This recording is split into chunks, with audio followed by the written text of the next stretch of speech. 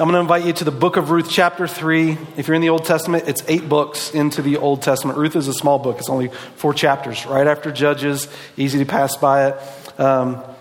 And anyway, as you find that, let me just give you a little backdrop as to where we're going and how the story has unfolded. We're 4 weeks into this series together. Today we are going to get our hands a little dirty in what we discuss. But if you remember the story of Ruth, it starts with a man named Elimelech who takes his family out of God's promised land with God's people into a land where God told his people not to be. They're in Moab, which is about 30 to 50 miles from Bethlehem, where Elimelech and his family was.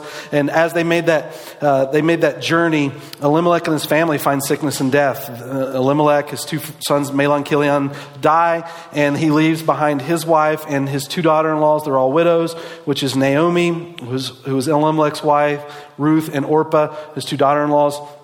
And Orpah goes back to her people. Ruth stays with Naomi, and they journey back to Jerusalem with faith in God. Ruth puts her faith in the Lord, trusting that He will provide.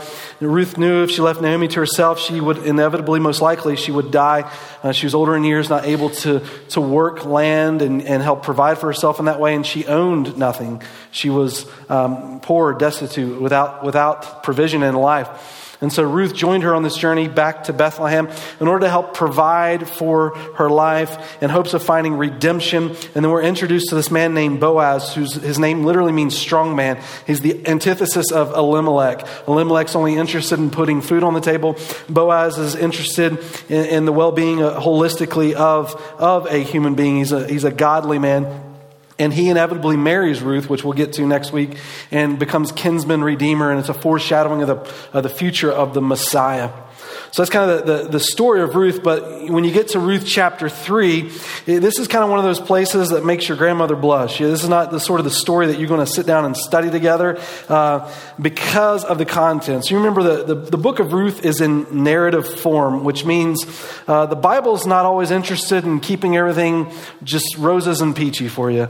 It shares the events as they took place. And just because it shares a narrative doesn't mean it's prescriptive for your life. So everything that we're saying today, I'm not saying now go duplicate Ruth chapter 3. It just so happens the gracious hand of God intervenes and prevents something bad happening in this circumstance. But in Ruth chapter 3, what we're going to find is it's not the most beautiful story when you think of godliness. If you're reading the Bible, you think, I only want perfect things. Don't read Ruth chapter 3.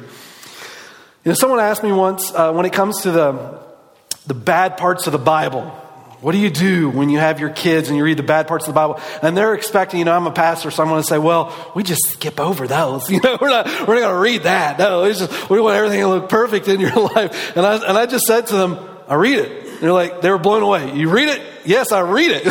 It's in the Bible for a reason. I want my kids to know that. And now I will tell you, there are certain things that are a little more age appropriate than others. Like this is a little, maybe a little TMI here, but we watched that movie Star with our kids the other day, which is like the coming of Jesus, the birth of Jesus, and Mary's walking around pregnant. And they cut to the place where Mary's about to have the baby. And the next time they cut back, Mary has the baby.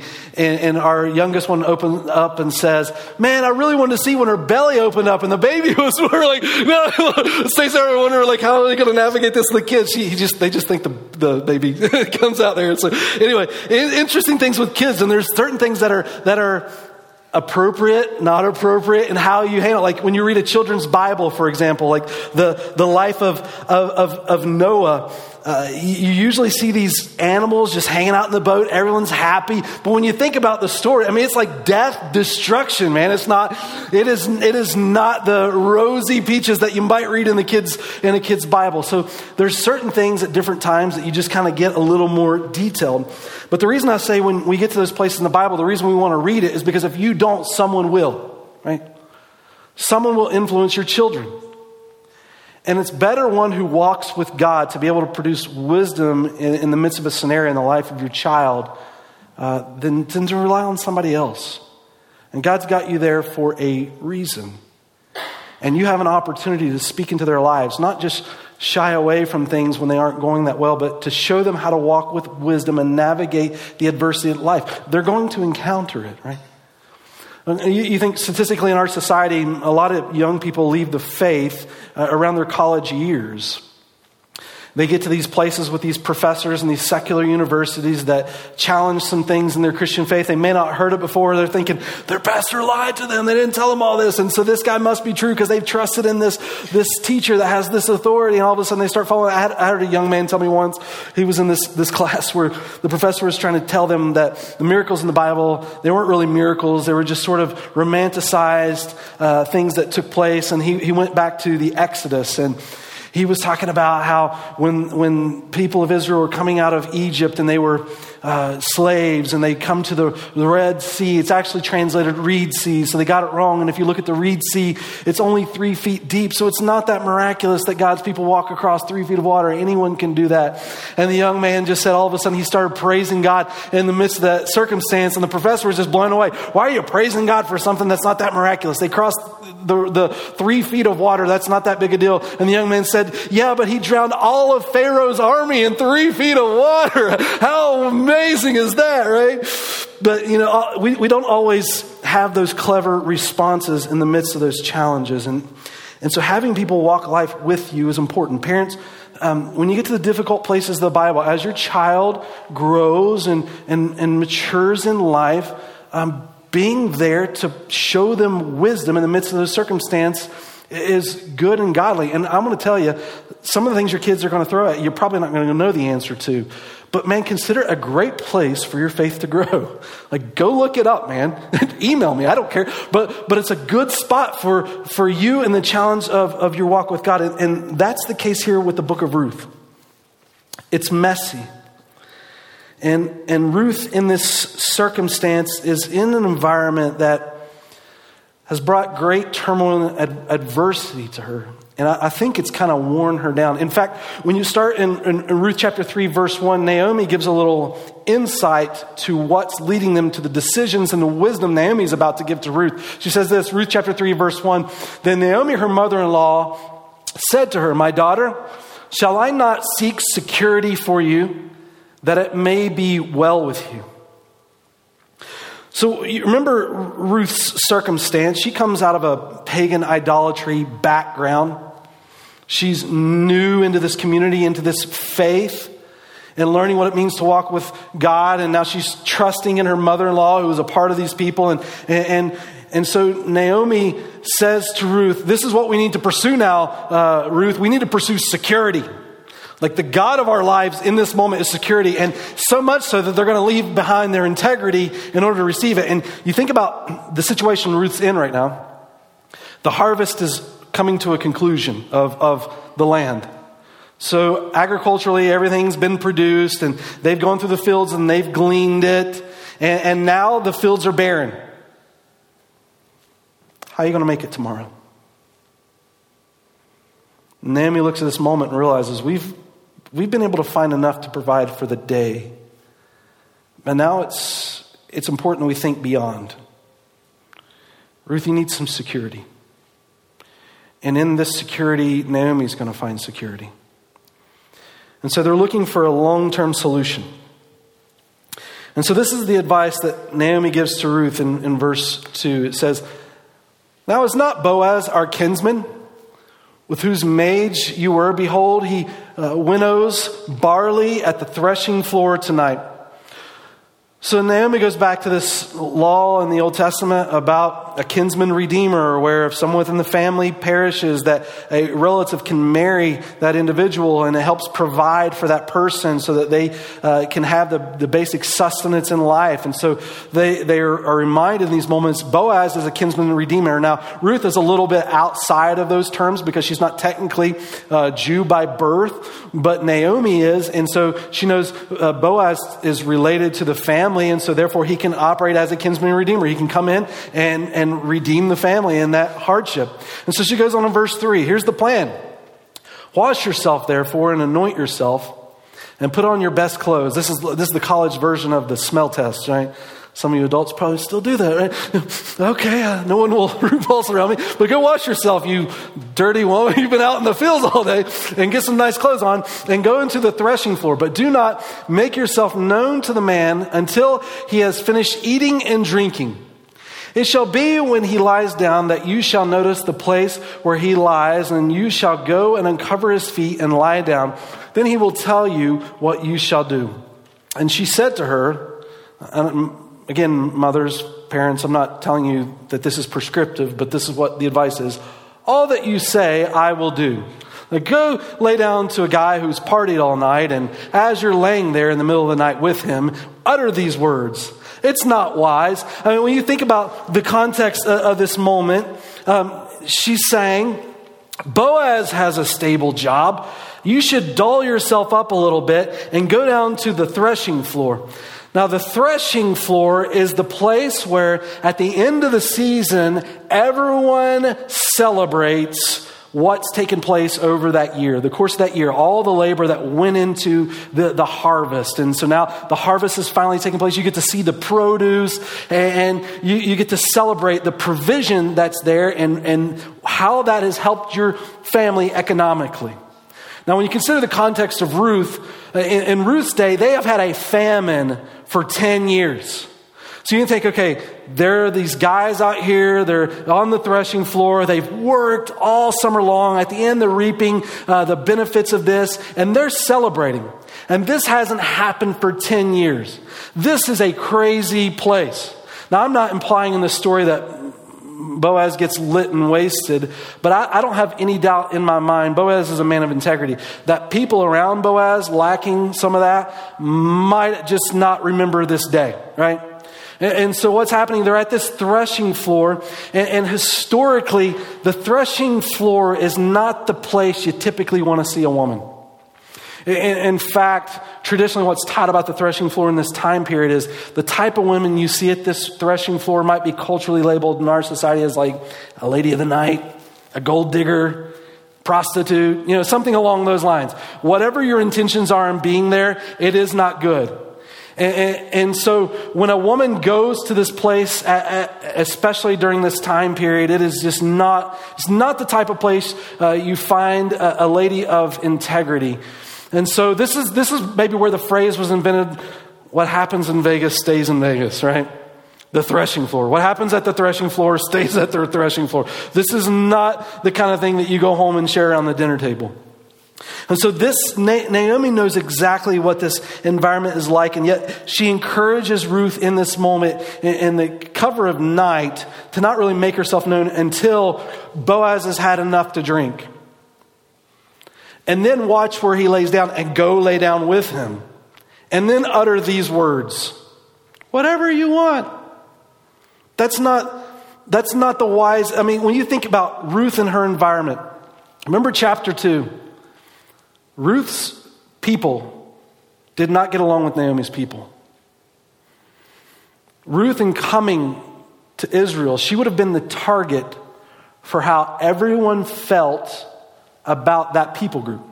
She would have been the representative. We looked at that in chapter 2, verse 9, verse 15, verse 16, verse 22. Over and over, Boaz and Naomi say to Ruth, you better walk under the protection of some people when you go out in these fields, because some real harm could happen to you. Boaz had to tell his people, don't say anything bad to this girl. Let this girl drink from the same place that you drink, please.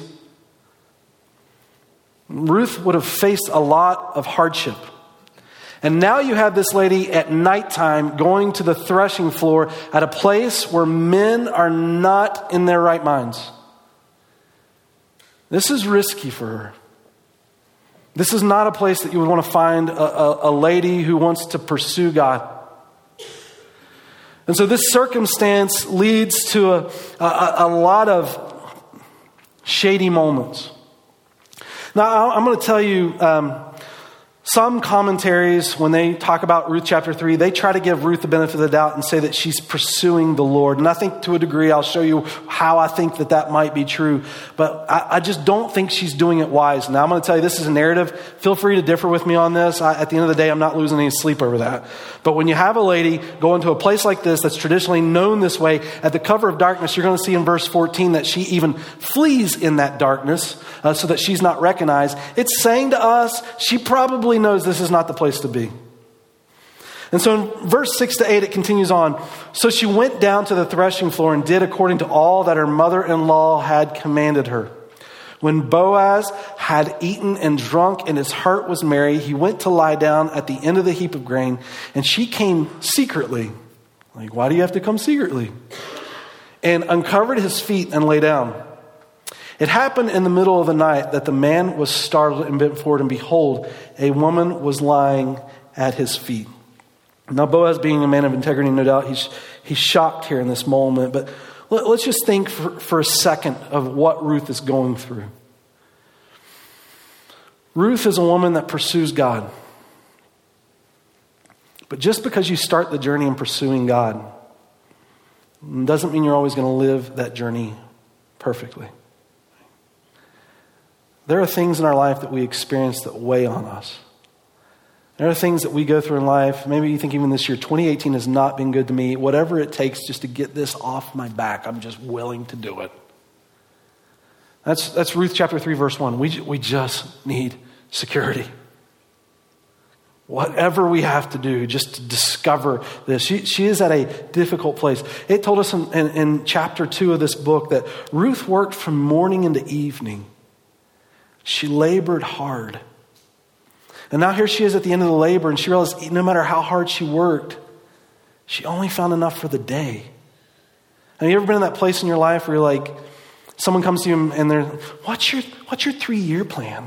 And you're like, I don't even know what I'm going to do tomorrow, man. Like, if I could just live through today, if that could just happen, that's a success. You saying that just stresses me out, okay? How can I just survive in this moment? And Ruth's at a place where she realizes, okay, I got to have more of a long-term plan. I have no idea what I'm going to do. I know Boaz is godly, but whatever it takes. That's where she's at. She's raw. She's worn out. She's broken. I mean, she may still be grieving the death of her husband. She's trying to follow God. She looks to Boaz in the middle of following some bad advice and says, here's a man of God. But I'm literally going to say to him, whatever it takes.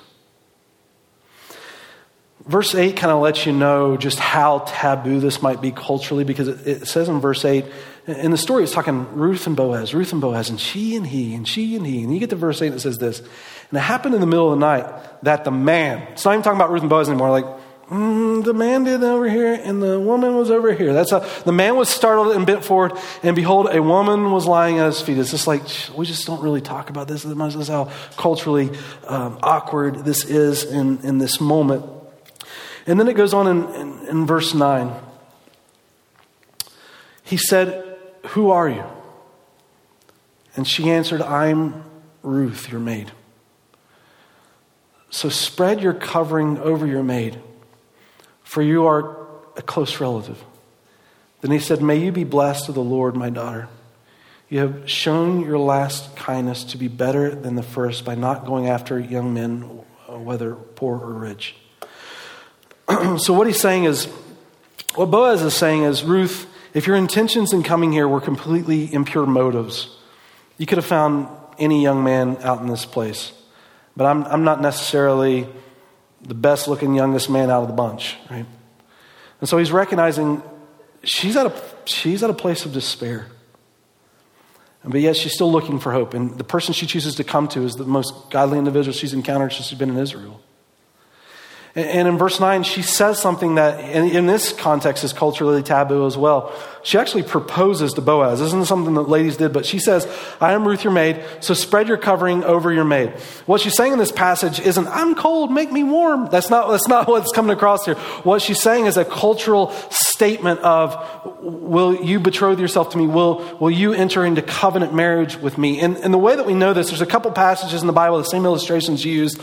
In your small group notes in the bulletin, I tell you to look at Ezekiel chapter 16. But if you look at Ruth chapter 2, if you just look one chapter over, when Ruth comes into the land of Israel, Boaz replies to her in verse 11. Let me read it starting in verse 11. All that you have done for your mother-in-law after the death of your husband has been fully reported to me, and how you left your father and your mother in the land of your birth and came to a people that you did not previously know. And he says in verse 12, may the Lord reward your work and your wages be full from the Lord, the God of Israel. Look at this. Under whose wings you have come to seek refuge. And Boaz is using covenantal language here. He's saying you've abandoned what was familiar by faith to pursue God in relationship in the promised land. May you take refuge under his wings. May God be your shelter. May you become a part of this people, right?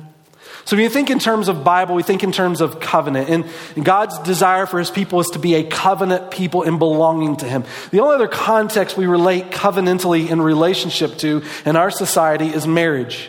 Everything we base in our society is contractual, except for in marriage, it's covenantal. Contractual, we obligate two people to something. If one person doesn't uphold the deal, then the contract is broken and there's punishment there could be or retribution for breaking a contract. Well, in covenantal language, it's about one person laying themselves 100% down for the benefit of someone else. That's covenantal language. And so what's happening in Ruth chapter 2 is Boaz is talking in covenantal language towards Ruth based on her faith in coming to the land of Israel in pursuit of this God. And now in chapter 3, Ruth turns it around and uses that same language as if to say, okay, since God is now my covenantal provider, why don't you, Boaz, be the source of his covenantal provision by coming into this marital relationship with me? But in the end, whatever you want, I just need to survive. And sometimes we get to a place of desperation, and I think our convictions can wane. And you get to that place in life where everything weighs on you so much that you can't even make good decisions anymore because you feel you're under such pressure. And so Ruth looks to Naomi. And Naomi gives poor advice. But do you know what you need? You need a godly friend. Someone that loves your soul. The identity of who you are before God. Men and women, can I tell you, I don't expect any of us to be perfect. I know how this Christian walk goes. It's messy. It's like Ruth's story. Right? You start the journey in faith, seeking after God. And things happen. And it weighs on you. And you need people around you that love you and care about you to encourage you down the path in which you ultimately seek in God. And that's where Boaz is. He says, starting in this verse, look, I know, even though this isn't a place of integrity, that you haven't lost all your integrity by coming here, even though this isn't a great place, because if you were just interested in what you could get from somebody, you could have pursued any of these wasted morons out here. But you didn't. And that says something about your heart in the midst of your desperation. That's what James chapter 2, verse 15, 17, the famous passages we say, faith without works is dead. Yeah, the evidence of your faith should show a genuine care for the soul of individuals when they're at this place. 1 John chapter 3, verse 17 says, how can you say you love God if you don't care for your brother? And that's what Ruth needs in this moment. She needs an individual that's not going to take advantage of her. It's going to be there for her. And that's what Boaz represents. And that's what strong man is. That's his character shining through. All of us when we live lives, we're going to go through mountaintops and we're going to go through valleys. And when we go through those valleys, we need to find the types of people that aren't seeking how to take advantage of the moment to get what they want, but rather have your interest in mind. And that's Boaz. Paul contrasted these types of people in his letter in 1 Timothy chapter 3 and verse 1. Listen to what he says. He says, but realize this, that in the last days, difficult times will come. Verse 2, for men will be lovers of self. So in verse 6, this is what he says. For among them are those who enter into households and captivate weak women weighed down with sins, led on by various impulses. Our culture needs men like Boaz. Let me ask the question, how many guys would find this tempting? all of them that breathe. Okay? But how many of them walk with integrity in it? One that puts the soul and the interests of the lady ahead of them. We all go through these mountains and valleys. We're not perfect, but community healthy in the Lord becomes essential to our walk with God. And we could even ask the question in these moments. You look at this, and sometimes we read the story like, did Ruth really, did she go too far? Did she cross the line? You ever have someone in life that maybe asked that question? Maybe you've asked that question. How far is too far when it comes to my relationship with God? Where is that boundary? Maybe you've even got that kid. We might have one in our family where it's like, Dad, where's the boundary? Right there? Right here? Is that like, there's just something about human nature. It's like, how far can I go? It's like, but can I tell you, when it comes to marriage, you think in terms of relationships that you are supposed to care about in life. Marriage relationship. What if the spouse said to another spouse, how much time do I have to spend with you to look like we're really married? I mean, when can I just spend time with you and just go do whatever I want the rest of the time? Yeah? If you're asking that question, we know we're already asking a question that's unhealthy towards the relationship. Like if you have to ask, did it cross the line? Maybe the indication is you've already stepped too far to begin with, and your perspective isn't accurate, because what you should drive towards if your interest is relationship is, how can I pursue your heart? How can I love you? How can we experience that relationship? Fortunately for Ruth, Boaz pursues the Lord. I think Paul in 1 Thessalonians chapter 5, he just reminds us, like rather than ask the question, how far is too far, he reminds us what God's desire is. He says this, 1 Thessalonians 5:19. I'm just going to read a few verses starting in 19. He says, do not quench the Spirit. Meaning the Spirit of God wants to work in your life. If you're exercising on the basketball court and you're thirsty, quench it with some Gatorade, right? But when it comes to the Spirit of God wanting to lead your life, do not quench that. Let God work that out in your life. Do not quench the Spirit. Do not despise prophetic utterances. So listen to truth, but examine everything carefully. Hold fast to that which is good. Abstain from every form of evil. Now may the God of peace himself sanctify you entirely, and may your spirit and soul and body be preserved complete without blame at the coming of our Lord Jesus Christ. And so what Paul is saying is, if we're asking the question, why does God care about what I do? Well, I think the answer is twofold. One is because he cares about his relationship with you, and he wants to experience holistically the reason for which you were created, to know him and enjoy him for all of eternity. And when there's tension in that relationship, that experience is not there. But God created you to belong to him. It's like when you have relationships in this world. When you and your spouse fight, I appreciate you sitting together today, but maybe you feel, even though you might be shoulder to shoulder, a distance apart because there's tension there, and that's what it creates. So God very much cares. And on top of that, he cares about the way you display him in this world. God wants his glory to be made known in you and through you, that you with the mouth to proclaim the glory of God could point other people to the goodness of who he is. So yeah, he cares. And so Boaz, knowing this, I think he meets Ruth in her time of need, and it says in verse 11, now, my daughter, do not fear. Let's let that phrase rest for a minute. Remember how verse 1 started?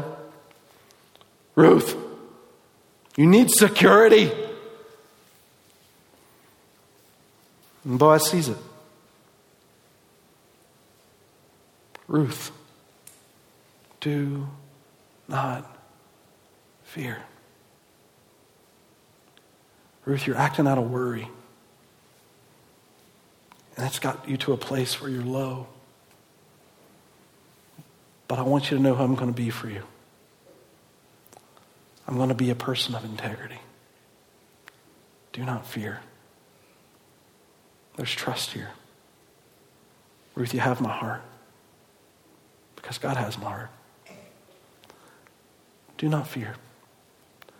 I will do for you whatever you ask. For all my people in the city know that you are a woman of excellence.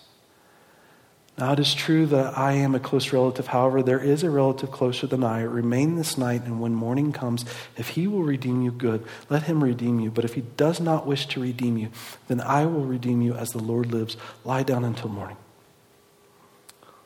Ruth, let your soul rest. The law of the land was that the kinsman redeemer had to be the closest relative, but if the closest relative didn't want to assume that position, then another relative could. And so Boaz is following the law, but what he says to her at the beginning and the ending of this, I want to be a friend to allow your soul to rest. You know, one of the good things that we see in this relationship, we know that Boaz and Ruth are going to get married, but we see this equal yoking between the two of them. Yes, Ruth may be at a spot where she's low, but they're going to be looking out for the interests of others, each other, because they're pursuing God together. Guys, can I tell you this? I think it's good for us to walk in life with integrity, especially for women. But there comes a place sometimes in life where we want something for someone that they don't even want for themselves. Right? And so in their marital relationship or pursuing this relationship, just because Boaz may want a godly spouse doesn't necessitate that she's always going to pursue godliness. You can't want it for someone else. They've got to want that relationship with the Lord. But then you see in this context that in the middle of this, because he sees the type of integrity and desire that she has for God in her life, that they use this to pursue that relationship. And in so doing, Boaz passes this test of temptation. You think about what your testimony is in life. Your testimony comes out of testing. So if you want to know what you actually might proclaim that you live for, the answer is by the evidence of what your life has already demonstrated. That is your testimony. And so Boaz, in this moment, honors with integrity Ruth in her position. And goes on and continues to show us, rather than praying on Ruth, he's praying for Ruth. And it says in verse 14, so she lay at his feet until morning and rose before one could recognize another. And he said, let it not be known that the woman came to the threshing floor. So he's saying again, this was not the best decision. But in verse 15 again, he said, give me the cloak that is on you and hold it. So she held it, and he measured 6 measures of barley and laid it on her. Then she went into the city. When she came to her mother-in-law, she said, how did it go, my daughter? And she said to her all that the man had done for her. And so what you see in the life of Boaz in this moment is he's literally pouring life into Ruth. He's taking the sustenance of what he has, and he's meeting her need in this moment out of love and care for her life. God, through Boaz, provides grace to Ruth. And then it goes on in verse 17 and 18. She said, these 6 measures of barley he gave to me, for he said, do not go to your mother-in-law with empty hands.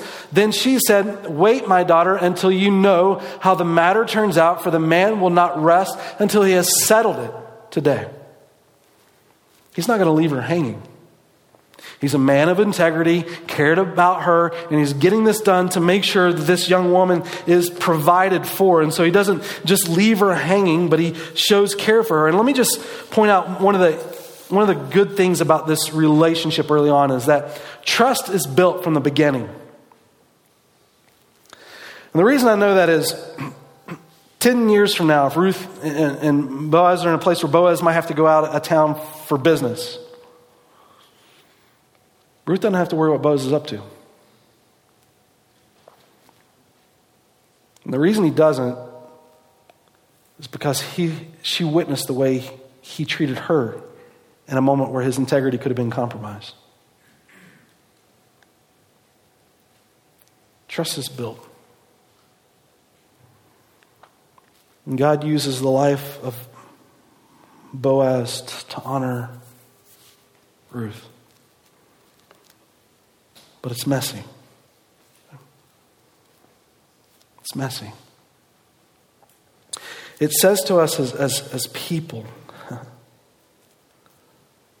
we need encouragement. We need people around us and encouragement. But what do? I mean, you read a story like this and you see the messiness of the situation, and if any part of your life, I mean, in living life, you know that you cannot escape life unscathed. Temptation is around you all the time. What do? You think about Ruth, her moment, her situation, it's compromising, it's not good, it doesn't look good. She has to sneak away at night to kind of cover this up. Like in our lives, just like Ruth's narrative is messy, our narrative is messy. As people, we carry that stuff around. Like it weighs on our heart. Like you wonder how God might think of you in those moments. Does God love you? Does God care about you? I mean, you might reflect on it in your mind years down the road of just the stupid decisions that we could make as people. Like what is there for you in that moment? It's great Ruth had Boaz, but what about you? What do? I mean, the reason Ruth is in the Bible is because Ruth's story is our story. Ruth is telling the way God works in her life to bring about the promise of the Messiah, and she's using Boaz in this story as a picture of a Redeemer, of which Jesus can ultimately be in our lives. So in the midst of Ruth's hardship and knowing we've walked life like this, and life can weigh us down, and we get to places I don't even want to think about tomorrow, but I know tomorrow is important, and the pressure of that leads me to places I might just compromise just to be done with it. And if I've stepped into that in my life, what does God do? Does God love me? How do I respond? And the weight of life. I want to read to you Psalm 51. I don't have it on the screen. But Psalm 51 is the Psalm David wrote. And interesting about Psalm 51 is David did not have that gracious step of Boaz in front of him to prevent him from going further.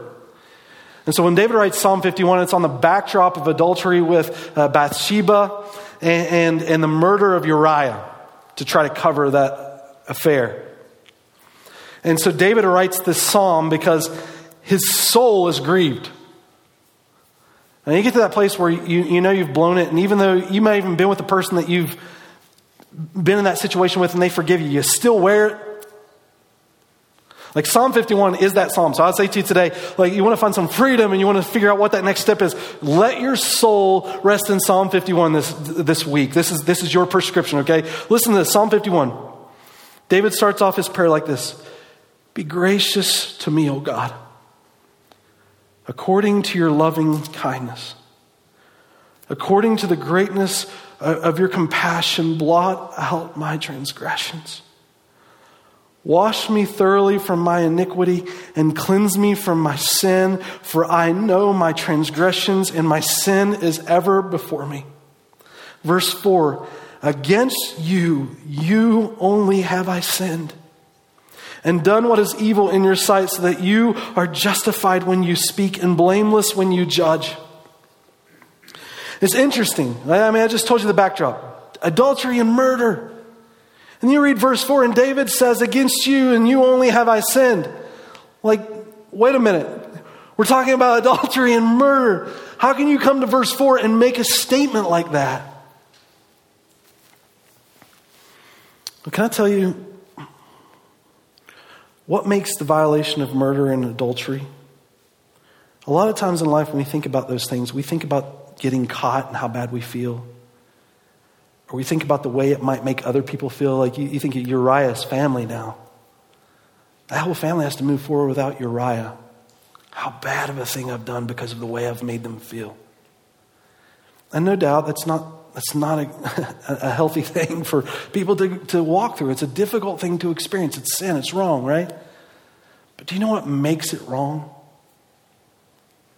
It's that God is the God of life. And when you take a life, you violate the very nature of God. It's that God is the God of purity. And when you go outside the bounds of purity, you violate the very nature of God. God is the God of truth. And when you lie to someone else, you don't just harm them, you violate the very nature of God. You know why? Even when you lie and you get caught in a lie and someone might say something to you and you apologize and they forgive, you know why your soul still wrestles with that? It's because what made that wrong, though it is against another individual, is ultimately it's against God. And so your soul finds no peace in that. And they can tell you they forgive you all day long, but you need a deeper reconciliation. Now listen, pursue reconciliation with people. That's a godly thing. But ultimately, the person that gave you value, the person that gave humanity value, the person that gave us truth and life and meaning and worth and purity and holiness, all of that is God. So anything that we ever do and act against someone else ultimately is a violation against God himself. And so when David is making this heart cry, no doubt David recognizes what it's done relationally between him and people, but his soul is not finding rest. This is something that torments him. He wears it on his innermost being, though other people don't see it. The countenance is on the inside. And so he still walks with this in life. And so what does he do? Psalm 51. He cries out to God. And let me just skip a little bit ahead. If I start in verse 7, listen to this. He says to God then, purify me with hyssop, and I shall be clean. Wash me, and I shall be whiter than snow. He's saying in Israel's day, when they would sprinkle the blood of an animal sacrifice, they would use the hyssop branch and the sprinkling of the blood, which is a reflection of the forgiveness of sins, which Jesus ultimately does for us. Now you think about the cross of Christ. It is a beautiful place where the justice of God and the grace of God just collide. If God weren't just, he could not be good. And so the justice of God is poured out on Christ on your behalf. The blood of Jesus, the sprinkling of Christ can be on you. And the grace of God made known because of the sacrifice of him. And so he's saying, sprinkle me with that blood, with the hyssop, and I shall be clean. Wash me, and I shall be whiter than snow. Make me to hear joy and gladness. Let the bones which you have broken rejoice. Hide your face from my sins and blot out all my iniquities. Create in me a clean heart, O God, and renew a steadfast spirit within me. And the psalm goes on, rejoicing of David before God. Here's the point, guys. Ruth's life was messy. It was hard. And so is life today. Life is messy and life is hard. And a person in this room is going to go through unscathed. What does God think? Where's your soul right now? Does it grieve? Does it hurt? Is it broken? Psalm 51 is so beautiful. It says in the midst of the pain, even caused by ourselves, God wants you. No matter how broken God wants you, God loves you, God renews you, God purifies you, God forgives you. You understand what to do with the depth of your soul when it aches. It's saying that the ultimate problem doesn't just rest here, the reconciliation is good. That it's God. What your soul needs is forgiven and cleansed by God. And what your soul can receive is forgiveness and cleansing by God. So that when you take a step forward today, it's not because I'm a person walking in condemnation, but it's a person walking in freedom. And here's the other side of that, because sometimes in life we may not find ourselves where Ruth is. Maybe we find ourselves where Boaz is. And so let me just say this. Guys, we need each other. There's a reason the Bible refers to the body of Christ not as individuals, but as a unit corporately, as God's people. I hope when you think about church, you don't think about it as a building, but you think about it as God's individual people redeemed in him. It is a body serving together. That's why Galatians 4 and Ephesians 4 and Romans 12 and 1 Corinthians 12 talk about the gifting of God's body in the way that we serve each other, because at some point you're going to be on the mountain, at other points you're going to be in the valley, and we need each other. What the Bible is saying to us is we're not getting there by ourselves. Where God has called you, we go together. And so we carry that as a community, and there's a need for each other. There's a reason Scripture says one another over 50 times within the Bible. The way you love and care and are there for one another. Because you don't do this alone. You can't do this alone. Ruth could not make it alone, no matter how godly her heart felt. She needed community. She needed people that loved her soul. We're thinking about Ruth. If I just threw out the passage, the Proverbs 31 woman. Right? If you're a lady that's been a Christian for a while, you know Proverbs 31 ministries, right? I've never read anything by it, so I'm not trying to endorse it. I'm just that we just know the passage in the Bible that talks about a godly woman, Proverbs 31, right? But I want to tell you, ladies, just to kind of throw the monkey off your back, I don't think Proverbs 31 is a real woman. I think it's a description of a godly woman, but I don't think she's real. When you read her, she's like a superwoman kind of woman, you know. And I don't think, like, if you look at Proverbs 31 today, and if you're, you know, in your 30s, you're thinking, I want to be Proverbs 31 woman. You look at that, you're like, not a chance in my life. I just want you to know, I think this is described over a lady walking in godliness through the duration of her life, okay? So it's not saying instantaneous, ladies, this is what you need to be, but this is a lady who has walked with God her entire life, if she's even real, right? But can I tell you something about the Proverbs 31 woman? Let me read a few verses. Verse 10, an excellent wife, who can find her? For her worth is far above jewels. Or verse 30, charm is deceitful and beauty is vain. But a woman who fears the Lord, she is to be praised. And then in between it describes her. Because can I tell you, behind every godly woman, as Proverbs 31, there's a godly man. You can't live a life like that without someone around you. It doesn't necessitate that you need to be married, but you need godly friendships. You need to know when you're at the threshing floor, someone's going to show up and say, you're a person of integrity. I've seen the kind of life that you've lived. I'm here to love you. I'm here for you. Because we need each other.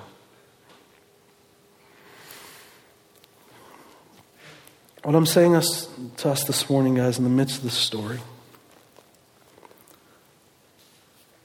life is messy, God knows it. And we don't have to whitewash it. God's big enough. God's big enough. However deep your sin feels, His grace runs deeper still. Psalm 51 is the cry of our soul. God, I need hope. I need rest. God, create in me a clean heart. Against you and you only have I sinned. But God, restore my soul. In the midst of that healing, God, let me find those around me who care for me as you care. Church, wherever you are today, whether you're Ruth or Boaz, and God can write a beautiful story among us as we walk that path.